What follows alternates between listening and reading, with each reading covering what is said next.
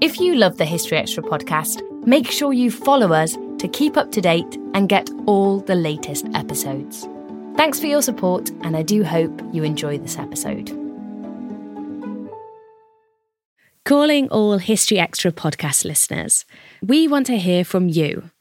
We're currently conducting some research about our podcast, so please enter our survey for your chance to win a £100 Waterstones gift card. It shouldn't take any longer than 10 minutes, and as a thank you for taking part, UK residents who complete the survey will be given the opportunity to enter our prize draw for the chance to win one of two £100 e-gift cards to spend at Waterstones.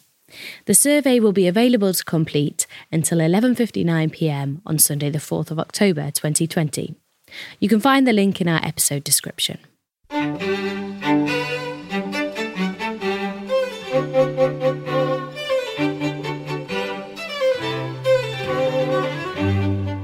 Hello and welcome to the History Extra podcast from BBC History Magazine, Britain's best-selling history magazine.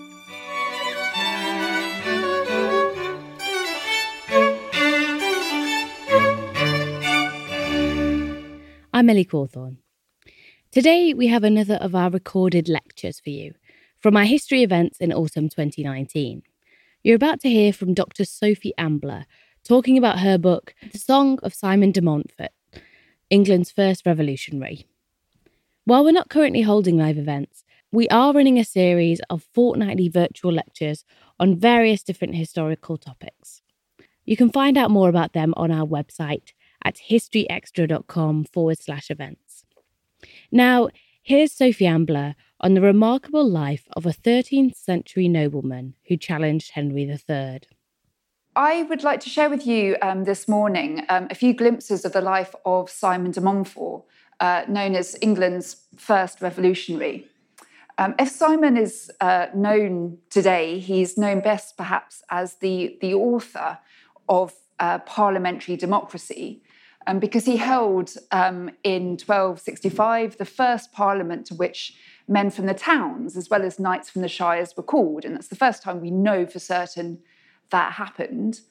And that is where the assembly on which Simon's reputation is founded. I don't know if anybody noticed or remembers 2015, when, as well as the big Magna Carta anniversary, there was something called Democracy Day on the anniversary of the opening of Simon's Parliament in 1265, hosted by the BBC, which was essentially about saying, this is where democracy began, and from here it spread out across the world and everything like that. And that is a very important part of Simon's story, but it's not the only part. And what I'd like to share with you, particularly this morning, is the other side.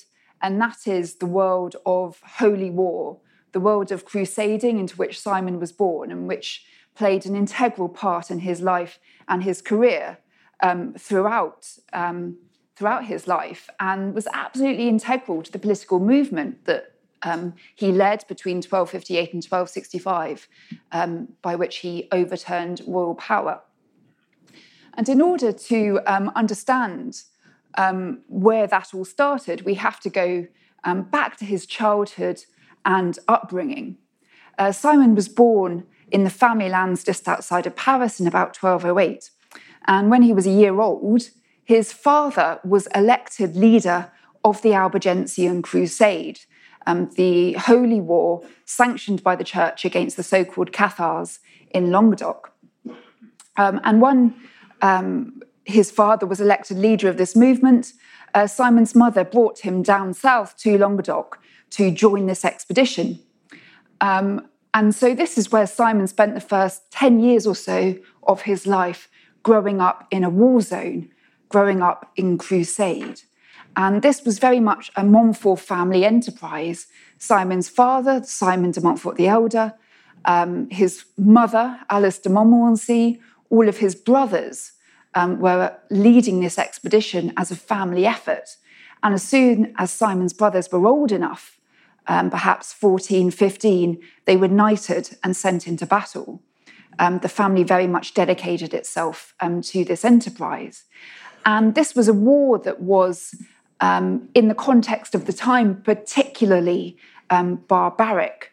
The normal wars that were fought in Europe between Christians were conducted according to the rules of chivalry, we can call it, whereby knights didn't seek to kill knights on the field of battle, they sought to take them captive for ransom.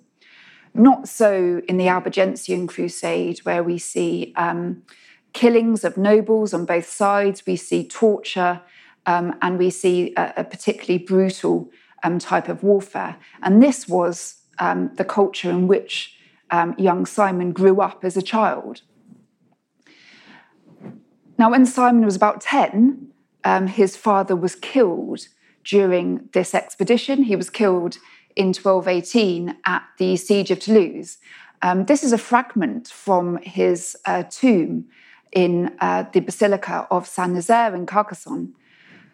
Out of interest, has anyone been to Carcassonne and the Basilica there and seen this fragment? One or two? Actually, quite a few people. That's quite a few record. Has anybody been to the Basilica and not seen this tomb fragment?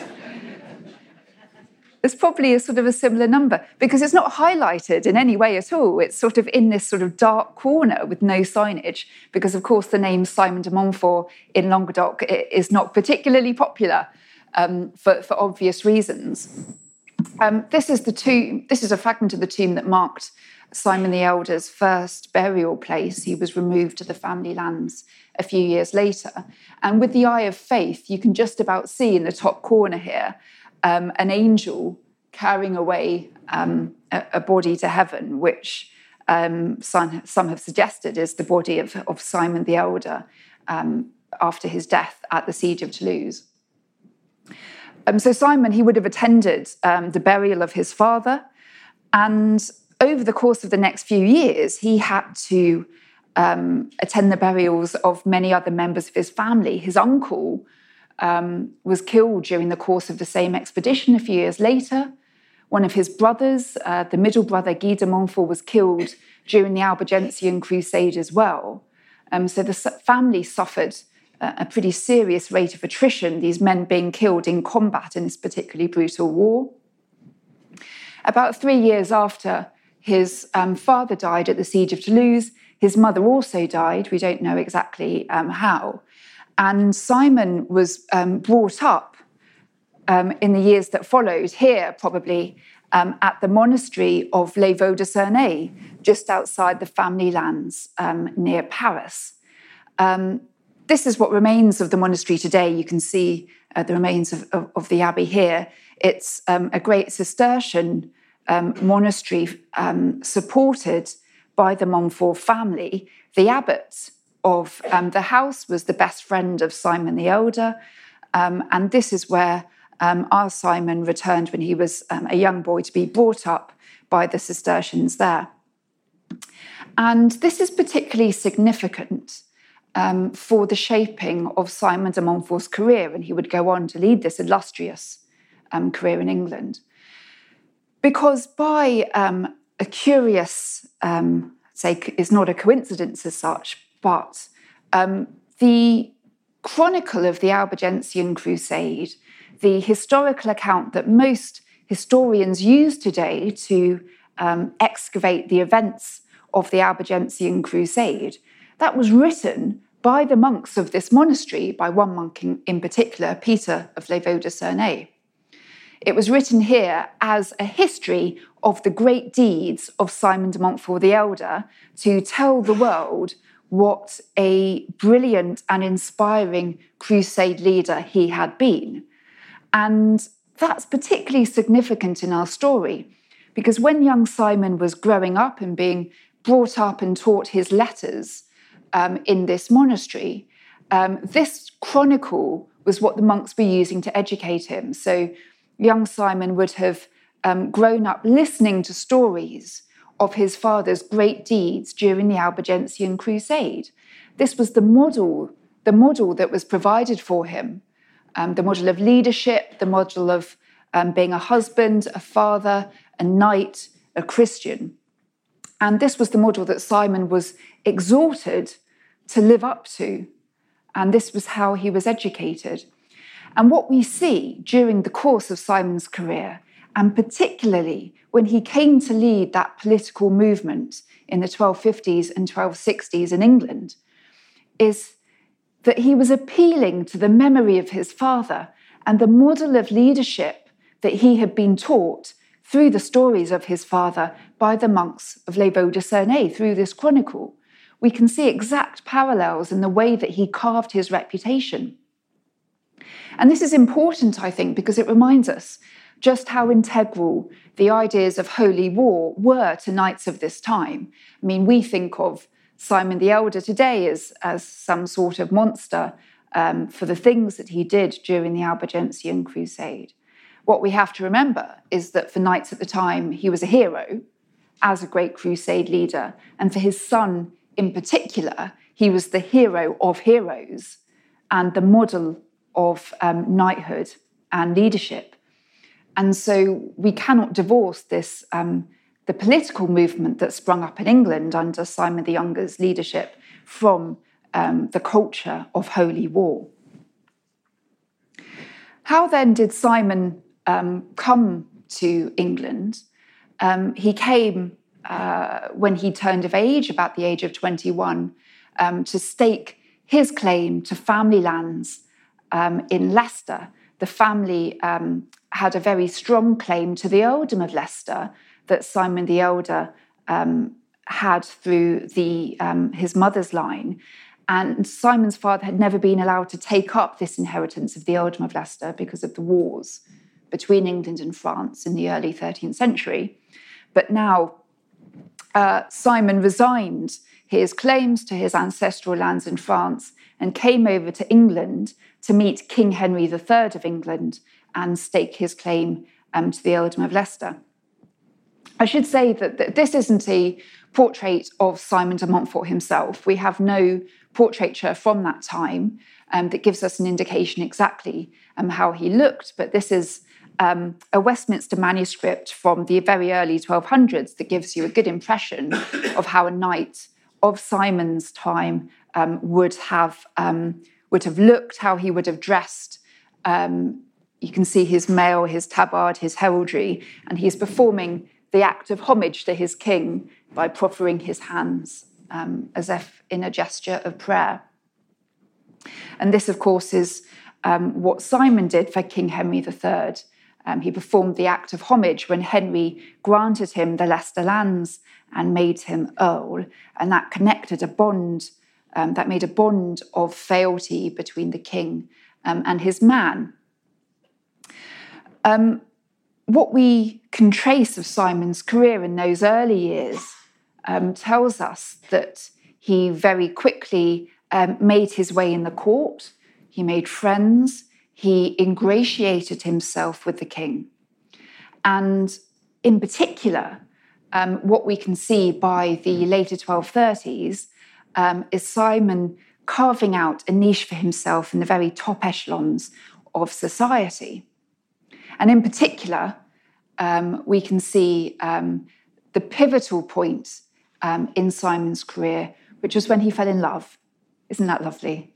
Yes, he fell in love.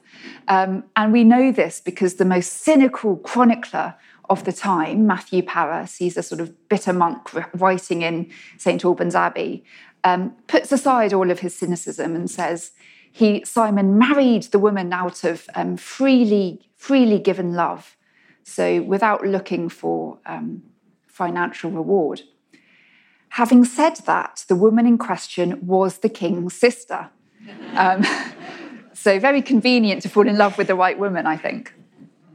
And this was a little bit of a scandalous marriage at the time, partly because Simon was a significant baron, but he wasn't one of the greatest men of Europe. He had a famous name, but he was still young. He hadn't proven himself. He didn't have a great deal of land to his name.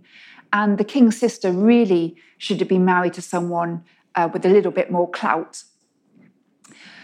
But it was also scandalous because the king allowed the marriage to take place without asking for the counsel or consent of the great men of the land, because this was because Eleanor Plantagenet, because she was such a prize, her marriage should have been decided in council as a major matter of state.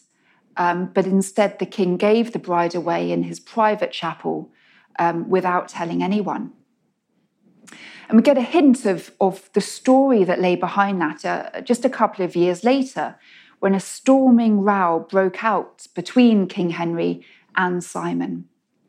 And King Henry was said to say to Simon, "I regret more than anything allowing you to marry my sister. I only did it because you seduced her before the marriage, and I had to let it go ahead." Now, we don't know exactly what happened here. Obviously, our sources don't tell us anything more.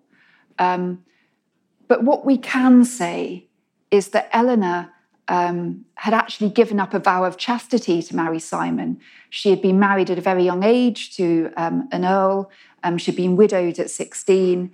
And in order probably to remove herself from the marriage market, to stop herself being made into a pawn in this sort of political game, she'd sworn a vow of chastity.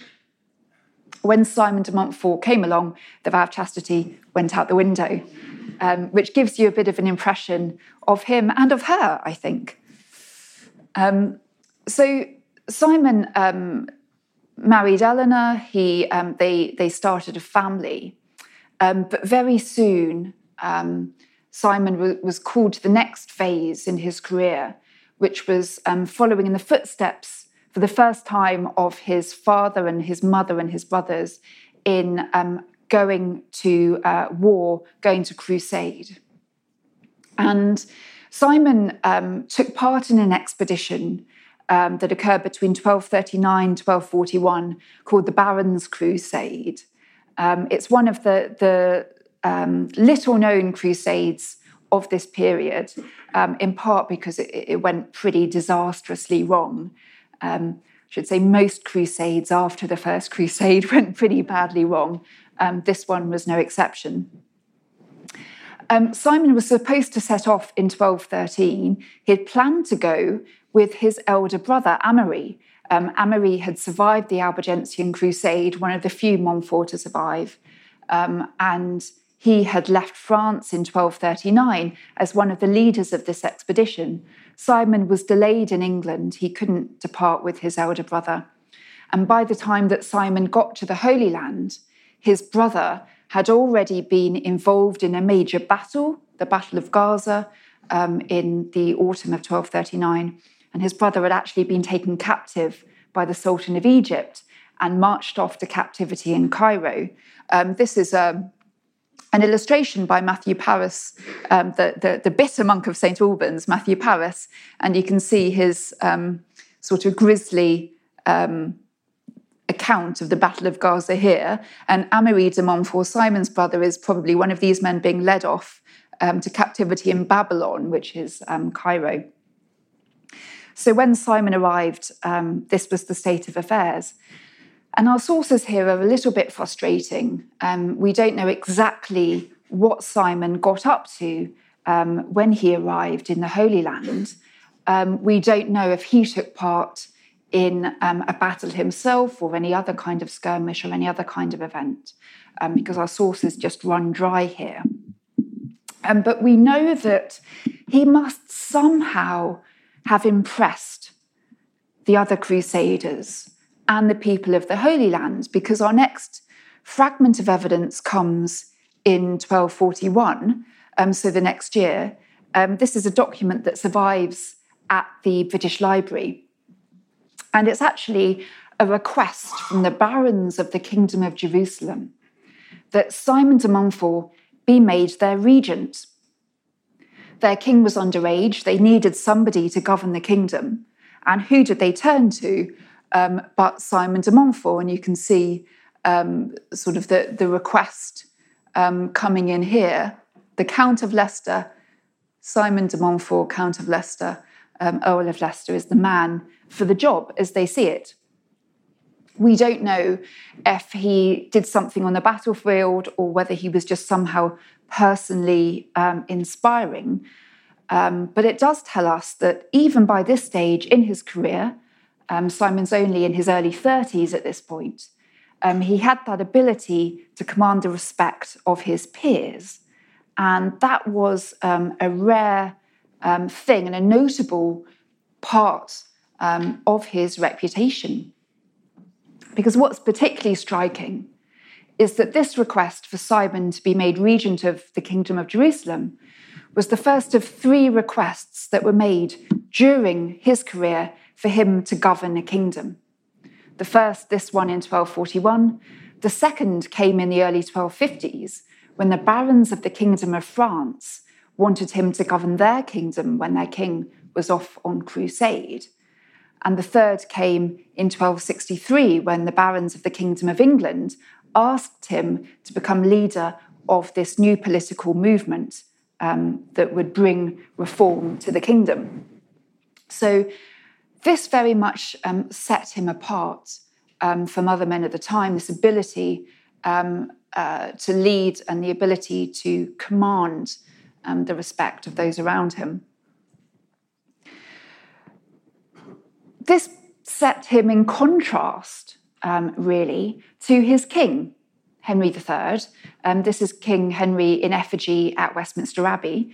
It was Henry III, of course, who rebuilt Westminster Abbey as in service to his great patron, St. Edward the Confessor. King Henry was, in many ways, a good king and a nice man, the son of King John, and entirely different from his father. King John, I should say at this point, the more research we do on King John, and we did a lot of research leading up to the Magna Carta anniversary, the more research we do, the more we realise just how rotten John actually was. If anybody ever tries to tell you he's misunderstood and is actually okay, no, he really was not. He really was not. Henry III, in contrast, knew the history of his father, wanted to be a very different man, and was a very different man. He was a faithful husband, unlike King John, a very loving and devoted father, and that comes across very clearly in the record evidence. A pious Christian, as I said, he rebuilt Westminster Abbey. The one thing with Henry is that the word that was used to describe him time and again was simplex. Now, simplex can just mean sort of straightforward and direct, but it can also just mean a little bit simple, a little bit gullible and easily led. And the criticism that was made of Henry was that he was led into disastrous policies by advisors who were serving their own interests and leading him astray. And this put him really in contrast to Simon, who, as we've seen, was somehow a winning or inspiring personality. And that really led Henry and Simon into conflict throughout their relationship over the course of several decades. And what we really see in this particular dynamic is slightly the darker side of Simon's character. This is a record that survives in the archives in Paris, in the Montfort family archives. And it describes an argument that took place between King Henry III and Simon in 1242. Now, this document was created years later in the early 1260s, and it was looking back to this incident decades previously, and it's actually Henry III's complaint, his record of this argument. And it tells us quite a lot about the actual incident, but also the impact it had on Henry. It describes this argument that took place in 1242 in France at a place called Saintes after a battle that had gone very badly for King Henry III. He'd been attempting to win back the territory in France that his father, King John, had lost. He'd led an expedition to France. He'd been abandoned by key allies just before the battle and had been forced to flee in this pell-mell retreat, chased by King Louis of France and his army. And King Henry came very close to being captured by the King of France, but for Simon de Montfort and one or two other earls who put themselves in the rear guard and fought very hard to cover their king's retreat. And after the English made it to safety, Simon turned around to King Henry and said this, according to this record. He said, "You ought to be taken and locked up like Charles the Simple. There are houses with iron bars at Windsor that would be good for keeping you securely inside." Remember, we have this record that was created 20 years later by King Henry, so that tells you the kind of impact those words had on him. Charles the Simple being the Carolingian king who was locked up by his own men in very similar circumstances. Again, that word simple, simplex, comes out. So imagine saying this to a king. Imagine saying this to King John or Richard the Lionheart or Henry II. You would just never get away with it. I mean, what would happen? But this is exactly what Simon says to Henry III, and he completely gets away with it. And Henry remembers it many years later. So this was the ability of Simon, or the sort of the willingness to say exactly what was on his mind, regardless of who he was speaking to, and to humiliate, to shame, regardless of status. And this is what he did to Henry III time and again. Now, that's not to say that that was the only difficulty in the kingdom, this personality clash between Simon and his king. There were other difficulties too.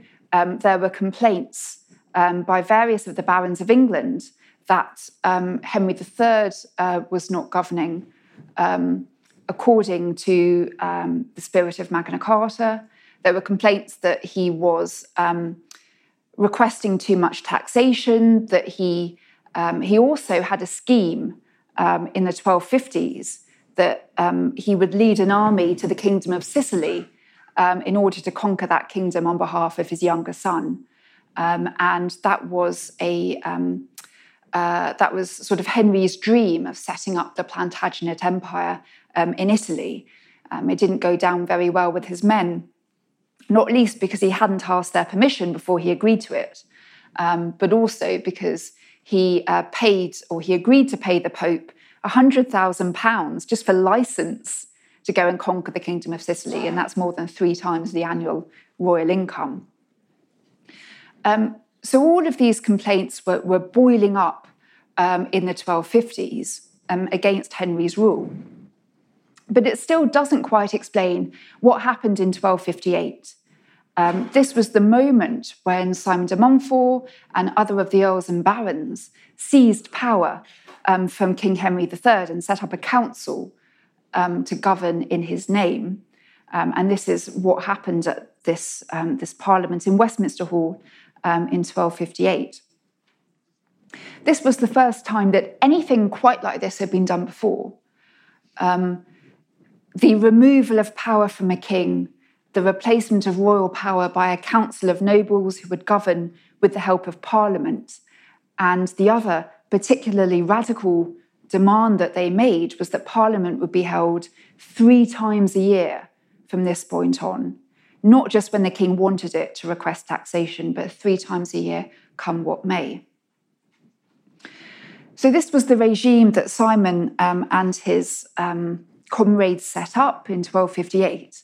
And over the course of the next 2 or 3 years, they set about putting in place a whole series of reforms that were aimed at rooting out corruption amongst Henry's men, that were aimed at improving access to justice for the poor, and also holding the barons of England to account in the same way that they were holding the king to account, a sort of a new style of government. And it was extremely popular, across the kingdom. Things came to a head, though, in 1263, 1264. 1263 was when, as we've seen, or as I mentioned, Simon was invited by the barons to become outright leader of the reform movement, to champion the reforming measures that were known as the Provisions of Oxford. And he led a campaign across England in 1263 to impose the provisions by force. And things came to a head in the spring of 1264 here at Lewes in Sussex. Now, as far as we know, the Battle of Lewes was Simon de Montfort's first battle. He had, of course, fought many sieges, skirmishes, and so on, but we don't have a record of a battle that he took part in before this. And that really makes his victory at Lewes all the more remarkable, because he showed here quite incredible feats of generalship. He marched his men through the night to crest the Sussex Downs on the morning of 14th of May 1264, so that Henry III and his son and other members of the royal family with their army staying down here in the castle at Lewes, when they woke up that morning, they saw Simon's men arrayed on the hills above them, offering battle. So the victory that Simon won here was seen as so spectacular that it was somehow miraculous. There were reports after the battle that St. Thomas Becket and St. George had been sighted on the Sussex Downs, there championing the Montfortian army, St. George being the patron saint of crusaders in this period before he became patron saint of England. And this was all helped by the fact that before the battle, Simon had made his men into crusaders. They'd all taken the cross, sworn an oath to make this into a holy war, and they'd all laid down on the earth before the battle and stretched out their arms to form a cross, and been told by the Bishop of Worcester, who was one of Simon's good friends, that anybody who died in this battle would receive the crown of martyrdom and go straight to heaven. So this was Simon transforming his cause into a crusade. And what we really see in the glory days of the Montfortian regime set up in the wake of the Battle of Lewes is Simon appealing to the memory of his father. In the propaganda that went out from the centre in the months following the battle, he very much sets himself up as a model of crusading, very much in his father's image. This enabled him, having set up this new regime, setting up a council to govern with the help of Parliament, this enabled him to call this assembly that is remembered today as the First House of Commons, that took place between January and March 1265 in Westminster Hall.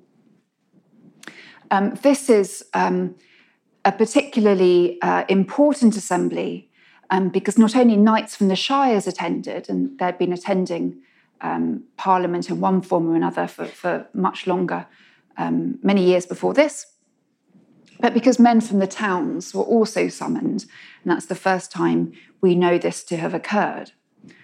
And what happened in this Parliament, Simon and his comrades took the opportunity to parade King Henry III and young Edward, future Edward I, in front of their people in a sort of abject display of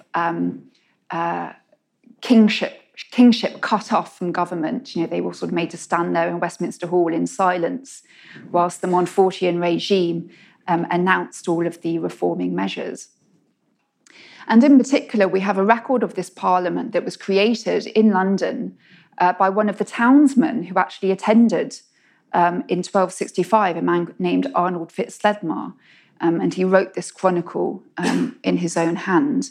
And he describes the course of this Parliament, and in particular, he notes at the bottom that at the climax of this Parliament, up on the dais in Westminster Hall, a group of 9 bishops were present in their vestments, holding lighted candles, and pronounced a sentence of excommunication in support of the reforming provisions and also to enforce Magna Carta, which had also been proclaimed at this assembly. So this was a dramatic ritual moment at the climax of this Parliament that told everybody this regime might be radical, it might be setting aside everything you've previously known about kingship and government, but we cherish Magna Carta. We value those principles, and those are the principles upon which we shall govern. So it was a spectacular feat of PR and spin that wrapped up this Parliament. At the same time, during the course of this Parliament, Simon was actually sowing the seeds of his own downfall, because having achieved this great power and having set up this new regime, he used his power to actually seize a great deal of land from young Edward, the future Edward I. It was set up as a sort of exchange of land, and it wasn't really an exchange. He just basically stole Edward's lands and gave them to his sons. And there were various arguments that he might have made to justify what he was doing. But at the same time, you can't really say that you are championing Magna Carta at the same time as stealing all the land of the heir to the throne without justice or judgment. And this set, although many people allowed him to essentially get away with this, it set against him 1 or 2 key characters, one of them being the Earl of Gloucester, who stormed off from the Parliament in anger at what Simon had done. The other being the Earl of Gloucester's younger brother Thomas, who was left in the Montfortian camp as a sort of double agent in order to set about the process by which Simon would be brought down. And crucially here, Thomas, young Thomas de Clare, was the jailer of Edward in Hereford Castle. He was the man in charge of keeping Edward locked up. Of course, what did he do in the spring of 1265? He conspired with his brother to release Edward from captivity so that Edward could make a bid for freedom, gallop off on his horse in dramatic style, and raise an army with the Earl of Gloucester to come against Simon. And this is exactly what he did. Edward and Gloucester managed to trap Simon in Hereford behind the Severn, and things were looking very bleak for the Montfortians until Simon was able to make a bid to lead his men out of Hereford in the hope of joining forces with his sons at Kenilworth Castle, or perhaps heading back to London where he could raise more men. And so he made a desperate march out of Hereford over the course of a day and a night at the beginning of August 1265. This is a couple of years ago, I thought it would be a good idea to follow in Simon's footsteps and actually walk from Hereford to Evesham to see what it was like in marching that distance in effectively 2 days. It's about 40 miles, so it was a very long way. But it gave me an impression of what it was like. Leaving Hereford and going through Kempsey, just south of Worcester, through Pershore, that's the last remaining buildings of Pershore Abbey, to Evesham in Worcestershire. And this is where Simon set up camp on the morning of the 4th of August, arriving in the very early hours of the morning. He set up camp in the Abbey precincts. And just to give you an idea of what we're talking about, this is the Avon. The town is sort of embedded in the loop of the Avon here. Simon came in here over the bridge, set up camp in Evesham Abbey. And this is where a remarkable account takes over to tell us what happened on the morning of the 4th of August.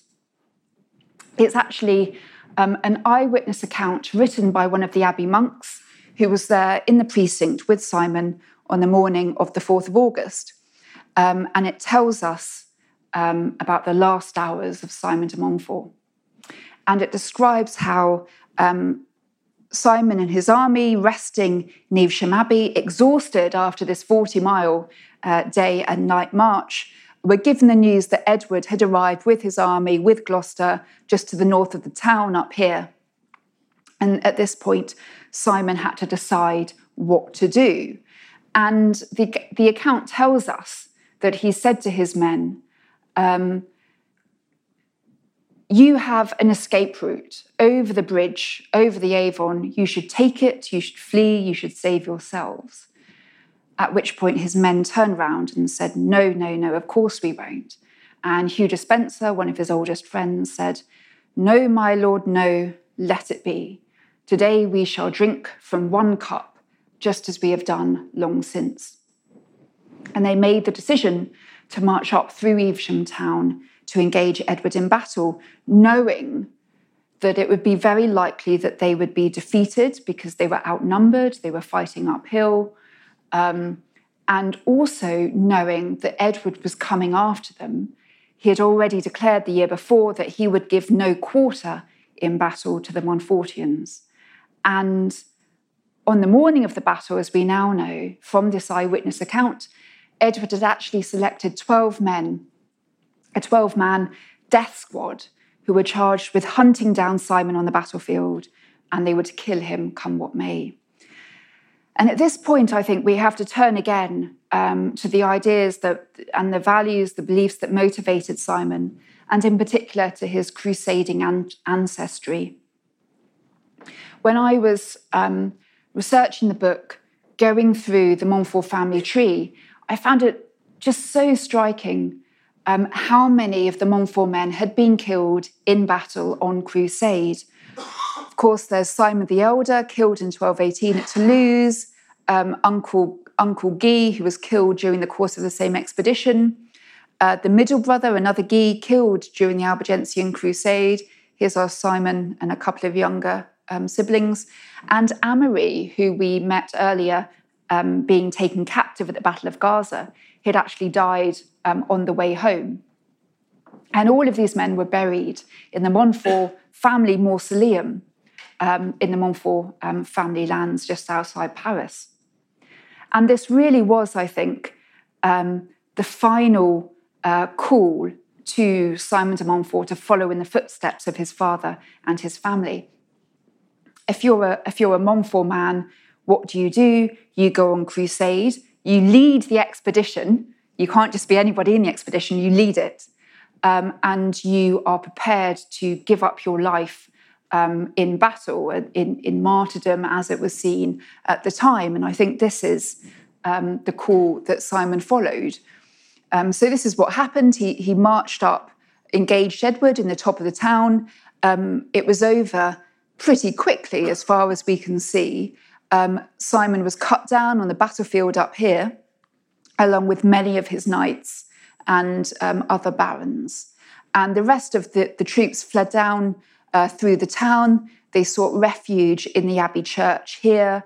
And we know that because the monk who was writing this account of the Battle of Evesham, having exited the town very sharply when the battle commenced, for obvious reasons, when they returned to the Abbey after the battle, it was in the Abbey church, and particularly around the high altar, that they found the greatest pile of bodies. And because Edward and his men and the Earl of Gloucester had broken the laws of sanctuary and cut the Montfortians down. So it was, in part, a crushing defeat for the Montfortians. But from the point of view of Simon himself, I think he would have liked us to see it in slightly more positive terms.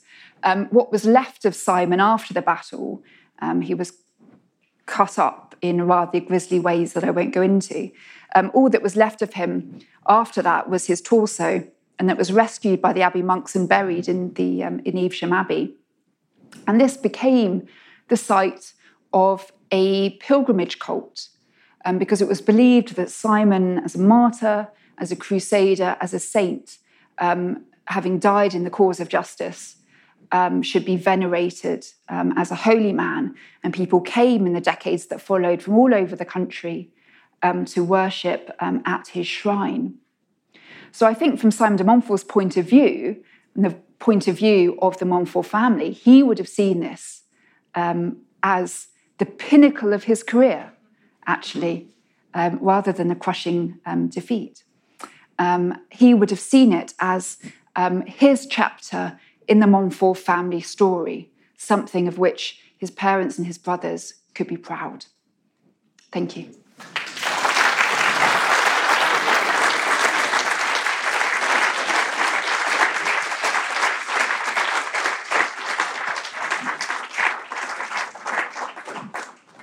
Well, thank you very much, Sophie, for that really, really interesting talk. I'm sure you've got lots of questions. If you do, please raise your hand, and Ellie with the History Magazine T-shirt on and fairly bright hair will come round. I can see someone just there. Thanks, that was brilliant, fascinating. I'm just wondering, the de Montfort is honoured. We have the university in Leicester and all those things. How so? Because is this rebel who's against the king, gets chopped to pieces? So, what sort of, how should we remember him, or how is he remembered? Or how is it that he is remembered so well? Because he was a rebel against the king. Yeah, I suppose it depends on your point of view. In the period that we're talking about, there was a very strong tradition in England of fighting against the king, and this being a good thing. And a lot of this came from Thomas Becket. So Thomas Becket, having been martyred in Canterbury Cathedral, fighting Angevin tyranny, being made into a saint in the 1170s, became essentially the patron saint of England. And his shrine at Canterbury was visited by people from all over the world. It was very popular in England. And it came to be in the decades that followed that anybody, whether it was a bishop standing up to the king or a nobleman like Simon, who was seen to be following this model, could be seen as sort of fulfilling Becket's role and doing something incredibly virtuous. So as much as the kings at the time, like Henry III, were trying to champion a saint in the form of a king, St. Edward the Confessor, to say, everyone, kings are great. The rest of the country was saying, no, people who fight kings are great, in the model of Thomas Becket. Okay, I see quite a lot of hands up. Ellie, do you want to just sort of go downwards? Okay, thank you. Locally, we've got a castle about 20 miles up the road called Odium, and it was the property of Simon de Montfort. As a kid, I was always taken there for picnics, and it's a magical place for me. But although it's just the ruins now, I understand that it's supposed to be the castle with the greatest amount of records appertaining to daily life in there. Have you accessed those records, and are you able to tell us about some of the information that went on every day in Odium, please? Yeah. So this is a brilliant question, actually, and one that I could have planted myself, because it opens up all of these really important themes. So Odium, I should say also that I grew up down the road, and I know the area very well, and I know Odium very well as well, very dear to my heart. Odium Castle was granted by Henry III to Eleanor and Simon de Montfort, and it was the Montfort couple who rebuilt Odium as we see it now, that octagonal keep. And recent archaeological work has shown that it was the Montfort that did that.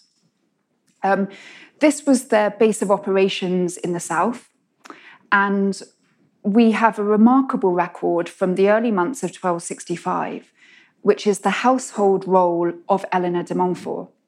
Now, noble women in this period would have all had household rolls recording their expenditure, but hardly any survive.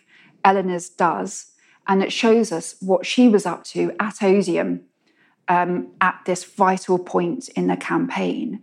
It shows us that she was one of her husband's sort of chief lieutenants, that she was using it as essentially a command post.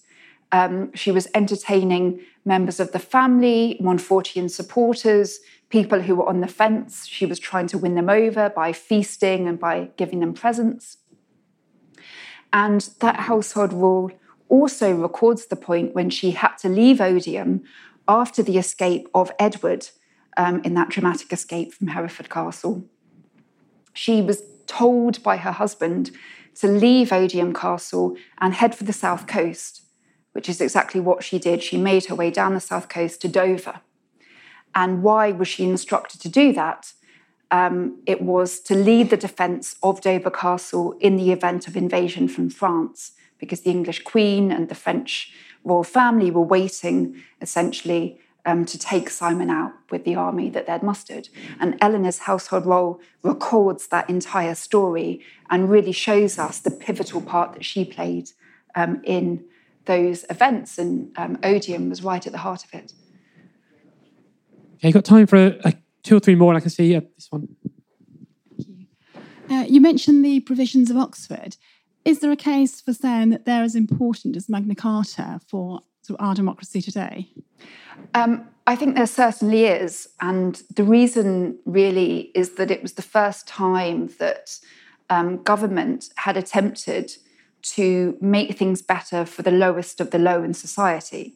And that was a massive difference from Magna Carta. Magna Carta, as it was created in 1215 and reissued, was essentially about protecting the rights of the barons, and the church had nothing to say about looking after people at the lowest point in society, freemen, peasants, and so on.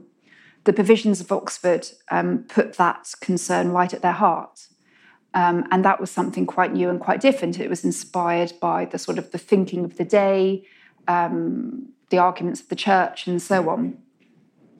Of course, the provisions of Oxford also contain all the bits about taking away royal power, which were then cut out in the years that followed. But a lot of those reforms were taken on by King Henry and by Edward when he came to power, because they were incredibly popular and actually put into legislation.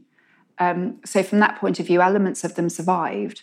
And certainly I think they should be remembered as a landmark in what government was trying to achieve in this period. The Montfortian regime did a lot of very dark things, not least, stealing, seizing quite a lot of land illegally, and also in what it did in terms of persecuting Jewish communities across England in order, essentially, to get money for the regime. But the provisions of Oxford are one element that, I think it would have been seen at the time as undisputably positive. Okay, question here. Thank you. Just going back to the Barons' Crusade, would it not have been a fantastic position for him to have been the regent of Jerusalem? And why do you think he obviously wasn't that interested? Yeah, I think it certainly would have been. And it's a little bit frustrating because we don't know exactly how this suggestion fell apart, which it did. And there's just a hint here that it was actually a Montfort idea in the first place. And if I can find it, there's a name here amongst the list of barons of the Kingdom of Jerusalem who put forward this suggestion. That's Philip de Montfort, Simon's cousin. And by this point, his brother was out of captivity. So there's just a suggestion that it was a Montfort family plan. And we don't know whether it fell apart because the guy who had the say-so about who should be regent, that was the Holy Roman Emperor, maybe he didn't like it at the time. We know the similar request that came in the early 1250s from the French barons to be regent of their kingdom. In that case, we actually have Simon's response, which was it would be seen as a disloyal move to serve the Kingdom of France when I was sworn to the King of England. That wouldn't have, although it was a great thing to be asked to do something that prestigious, it could have been seen as disloyal. because his first priority should have been whatever King Henry III wanted him to do. So that's one possibility. Okay, I think we had one last question at the front. Mine's a... Oh, is this working? Everyone hear me? Yeah. Good. Sorry, I can't hear that. One simple question. I read somewhere that prior to Evesham, Edward had already caught and taken the banners of Simon's son, another Simon, and he rode at least up to the battlefield under Simon Younger's banner, and that was used to trick our Simon de Montfort. Is there credence in that? Yeah, so this comes from very, very shortly before the Battle of Evesham. Edward had led a lightning raid on Kenilworth Castle, where Simon's son, Simon, it's a Montfort family name, they like that, everyone is a Simon or a Guy for the most part, or an Amory. And they'd captured not Simon's son, but many of the other knights. They'd taken their horses and their armour and their battle standards. So this is perhaps what allowed them to get so close to Evesham. Now, we know from that eyewitness account that when Simon was sitting in the abbey precincts at Evesham, that he was told very clearly when he was here that it was Edward and the Earl of Gloucester who had arrived. They were coming in up here. So by that point, they certainly knew who it was. But you would have hoped that they would have had some kind of, scouts out around the countryside who could tell them where Edward's men were. And clearly, Edward's movements weren't reported until he was right on top of them. So that might well be what allowed him to get so close to Evesham. This episode is brought to you by Indeed. We're driven by the search for better, but when it comes to hiring, the best way to search for a candidate isn't to search at all. Don't search, match with Indeed. Use Indeed for scheduling, screening, and messaging so you can connect with candidates faster. And listeners of this show will get a $75 sponsored job credit to get your jobs more visibility at Indeed.com/HistoryExtra. Just go to Indeed.com/HistoryExtra right now and support our show by saying you heard about Indeed on this podcast. Terms and conditions apply. Need to hire? You need Indeed. That was Sophie Ambler speaking at our 2019 History Weekend events. Her book, The Song of Simon de Montfort, England's First Revolutionary, is out now, published by Picador. If you enjoyed this talk, we'll be running lectures from our history events every Saturday on the podcast for the next few weeks. And be sure to go to historyextra.com/events for news of our upcoming virtual lecture series. Thanks for listening. This podcast was produced by Ben Hewitt and Jack Bateman. We'll be back tomorrow with the latest in our Everything You Wanted to Know series.